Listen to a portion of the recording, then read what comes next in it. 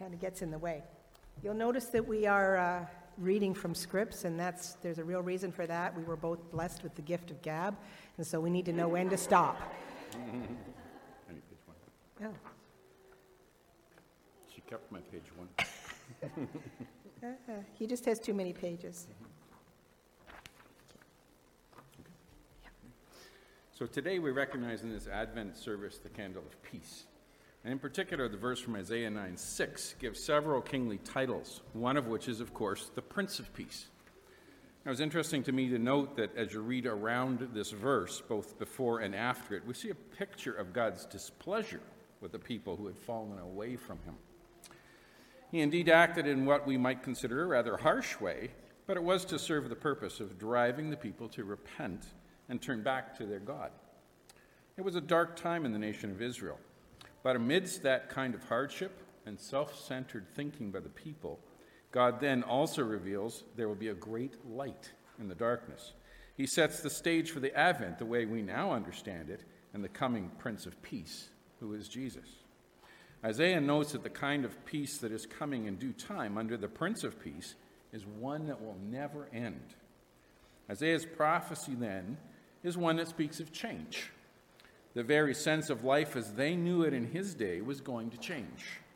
And it is still equally true that life as we experience it today is also lived out in the context of change. So as we speak to you this morning, sharing some examples of the Christmas season as it has unfolded over the years for us, we want you to keep in mind this theme: life is constantly changing. Growing up, for myself, our home was always chaotic at Christmas time. There were 5 kids, mom and dad, a cat, and 2 grandmothers. No aunts and uncles or cousins at all, so we were a definite family unit that depended on each other. Going to a farm to get a fresh Christmas tree and tobogganing was always a highlight until we realized that I was highly allergic to pine trees. So the beloved trips to the great outdoors was replaced with a fake green tree. My mother loved not having all the pine needles all over her floors and carpet, while I enjoyed a breathe-easier holiday experience. My father and siblings bemoaned the fact that the house did not smell real for Christmas. Unfortunately, my mom found pine-scented wax ornaments and air fresheners, so I went back to the sneezing and stuffy nose. It didn't help that we found out I was allergic to our cat, too. Another Christmas tradition in my family was music. My dad was a public school music teacher and a church organist, so you can imagine how busy the holiday season was. From the time I was 8 years old, I sang in a choir of some sort, either school or church, but usually both. I still vividly remember walking hand in hand with my father down to the big old church with the snow falling and the street lights glistening, and then sitting all alone on the wooden pews, listening to my father playing the organ as he practiced. The stained glass windows with the manger scene always grabbed my attention.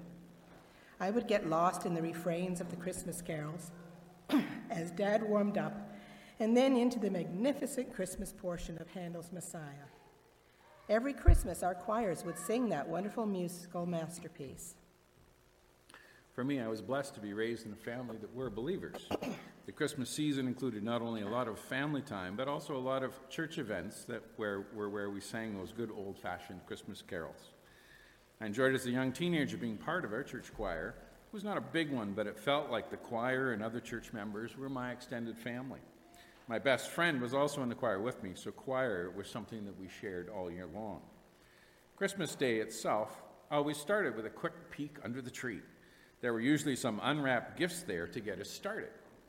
One particularly memorable gift was a new hockey stick. I gladly grabbed that, and as I swung upwards for an amazing slap shot in the living room, I accidentally smashed the light cover overhead. Glass crashed down all around me, but you know what?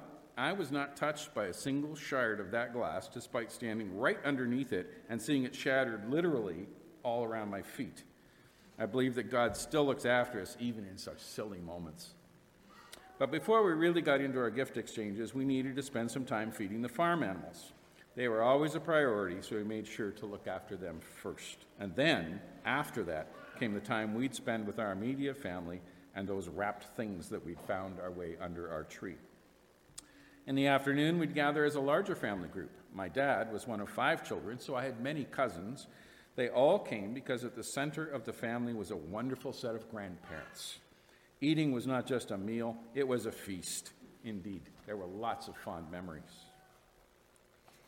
Christmas movies were also a highlight, but there were not so many of them back then.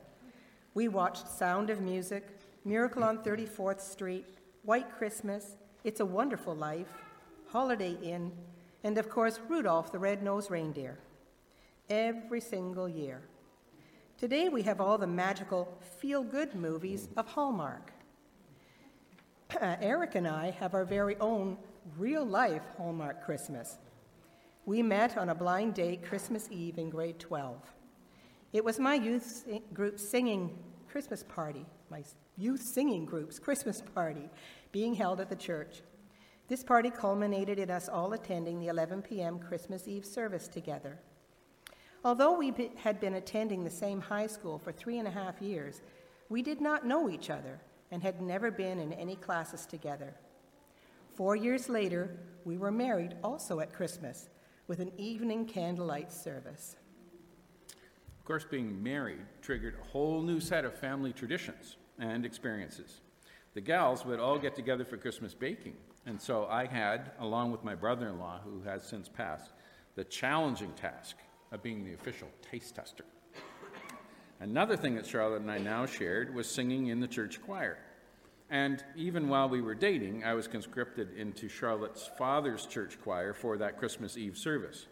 Then later, after we were married and living in Alliston, we would sing in our own church choir there. We had a very talented organist who was well known. It was a highlight for the whole community each year when our church choir would perform the Christmas portion of the Messiah. And it is, quite likely, and always will be, my favorite piece of music. But one Christmas, a professional singer, known to our organist Ken, came to join us.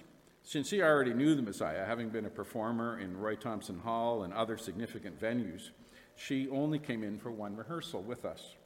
We started that practice with her solo, and it just brought tears to my eyes. I'm going to do it again. Here. When her solo finished and the choir was supposed to start in, no one did. We were all just stood in awe at the powerful grandeur of hearing that amazing song sung in such a deeply touching way. He shall feed his flock like a shepherd, and he shall gather the lambs in his arm and carry them in his bosom, gently lead those who are with young. The Messiah has been a favorite with our children as well. They all sang in the high school choir, so we would practice with them in the car as we traveled. It eventually became a family tradition to break into song. I'm not going to sing it for you. For unto us a child is born, all in 4-part harmony. One of my favorite Christmas memories came about one year when we could not decide what gift to give to people who have everything. And not to suggest the family had everything, but I hope you know what I mean. Charlotte and I noted a flyer from World Vision about donations going toward specific kinds of gifts for those in need. We recognized that this might be an answer to the matter of what to get the family members for Christmas that year. And so, for example, for my father, who had been a farmer, we sponsored a family to have a piglet. For a member of the family who was a teacher, we sponsored a classroom. We sponsored medical supplies, food, clean water, seeds, and so on, trying to match a gift appropriate for each individual family member. Well, indeed, this was an answer to prayer. My one sister, who does not profess a belief in Jesus, broke down in tears. But like our earlier Advent candles reminded us, I believe those were not sad tears, but a touching of her spirit, which caused those tears of joy to flow. My other sister, the next year, picked up the tradition and told us that she was sponsoring an extra shoebox for Samaritan's Purse as our gift that year. I believe it was a family tradition we started that paid dividends. We make it sound like our lives have always been merry and bright, but we have come through some painful and uncertain Christmases, as have many of you. My mother was diagnosed with leukemia when our daughter Amber was born. 3 years later, our Christmas was missing a vital person in our world. The following year, my paternal grandmother passed away just before Ruth Ann was born. By this time, my father and my siblings were shattered, and Christmas, having anything to do with our Savior's birth, was never spoken of again. Fortunately, Charlotte and I also celebrated Jesus' birth with my parents, and our children grew up listening to the Christmas story being read every Christmas Eve, as well as attending Christmas Eve services whenever we could. But we experienced changes in our life in many ways. One year, the company I had worked for closed up shop. I was able to get a position in London, although some aspects of it were not quite to my liking. I felt anxious about the timing and moved on that opportunity quickly, because at about that same time, we learned that our daughter Ruth Ann was going to require a pacemaker. We did not want to sell our house in Kitchener during Christmas or during the time of Ruth Ann's recovery. Even so, later we did sell our own house in what was a confusing time, as we were expecting to leave Kitchener, only to find out that the job in London did not work out, and so I was unemployed and soon to be homeless. God's plan for us kept us here in Kitchener, including at that time ensuring that none of the real estate offers we had made for houses in London were accepted. The next Christmas found us in a rented house and still unemployed. And oddly enough, that year is often referenced by our children as one of the best years for them. Hard to say why, but again, it seems that in the darkness they were able to see the light. And then after that unemployment time, I found a local job that turned out to be a great blessing for us. Christmas of 2014 was a year like no other, as our entire extended family felt the loss of our daughter Ruth Ann. She was the spark at every family function, and Christmas was one of her favorite seasons.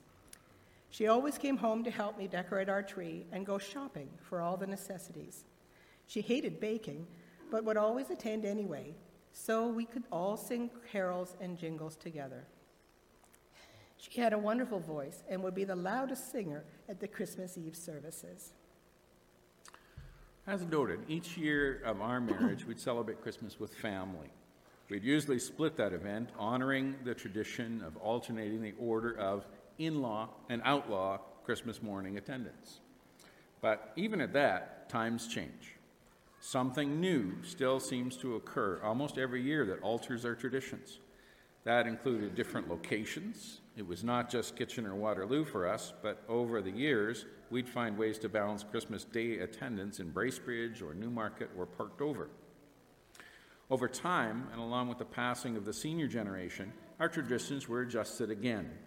We have our youngest son living in Vancouver, as well as Charlotte's brother. And my sister and a nephew and a great niece live in Banff, and another nephew in Edmonton. Even last year, we could not get together with Charlotte's extended family because her brother Calvin had a double lung transplant and was still in hospital in Toronto. And this year is the first year of our new house after moving this past September. But family, it's far more than just those people you live with every day. We did something new last year in that we spent Christmas dinner with our other extended family. Our son-in-law, Matt's brother, Phil's wife's family. They hosted the event. Okay. Also included was Matt and Phil's mother, as it was her first year without her husband Gary, who had passed that year. It was indeed a very different family context for us, but also a very nice event. This year, we are again challenged with COVID-19. New traditions need to be made. I am reminded that the very first Christmas was also not that comfortable for a very young woman and her betrothed. She was a virgin, yet pregnant. Was she rejected and outcast by family and neighbors? They traveled to a town far away, an arduous journey for an abundantly pregnant woman riding on a donkey. There was no room in the inn, so she gave birth to her firstborn in a stable, without the support of her mother or other womenfolk. How was Joseph feeling about this birth? But there was delight in this birth, wonder, awe, peace. The constant in this: God is present through it all. His Spirit is over all. Emmanuel, God with us in flesh. So sometimes change is welcome, other times it's stressful or dark. But always, just like the candle of peace reminds us, we're blessed to have a light to follow that will usher us into that time when we'll have a peace that will never end.